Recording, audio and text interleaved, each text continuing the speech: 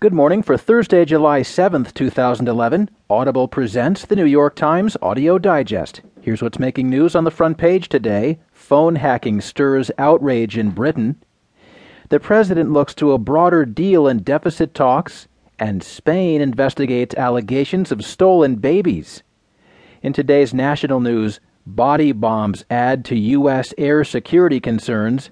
And settlement over money to rebuild after could a scandal undo the Murdoch formula? And Facebook partners with Skype for video chat.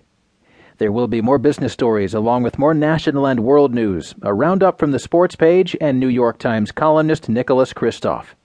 Now, as selected by the editors of the New York Times, here are the stories on today's front page. The top stories reported from London by Sarah Lyle.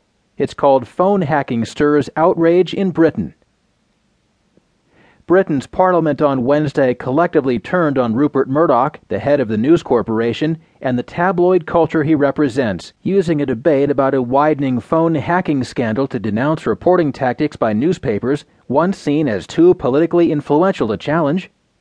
But though he joined in the chorus of outrage, Prime Minister David Cameron, whose Conservative Party benefits from Murdoch's support, stopped short of calling for an immediate investigation into behavior by the Murdoch-owned News of the World and other tabloids.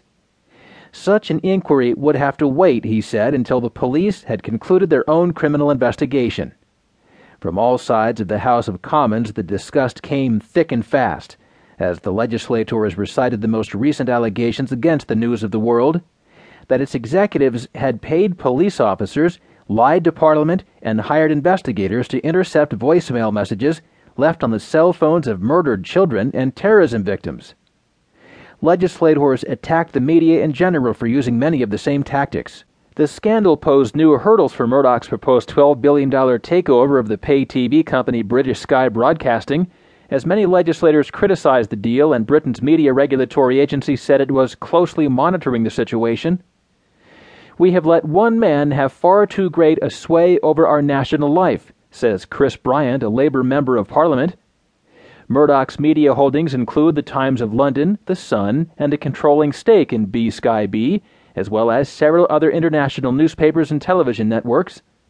Meanwhile, John Whittingdale, the Conservative chairman of the House of Commons Culture and Media Committee, rehearsed in tones of high indignation how executives from the News of the World and its parent company News International had thwarted legislators' efforts to get to the bottom of the phone hacking affair by stonewalling, refusing to testify, and even lying outright during parliamentary hearings.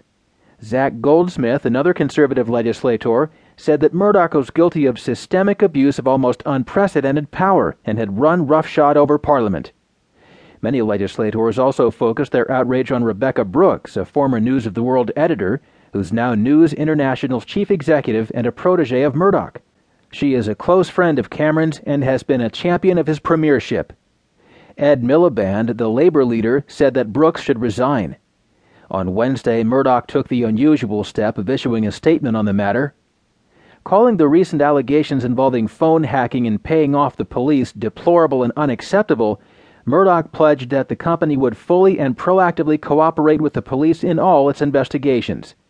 He added, "That is exactly what News International has been doing and will continue to do under Rebekah Brooks's leadership."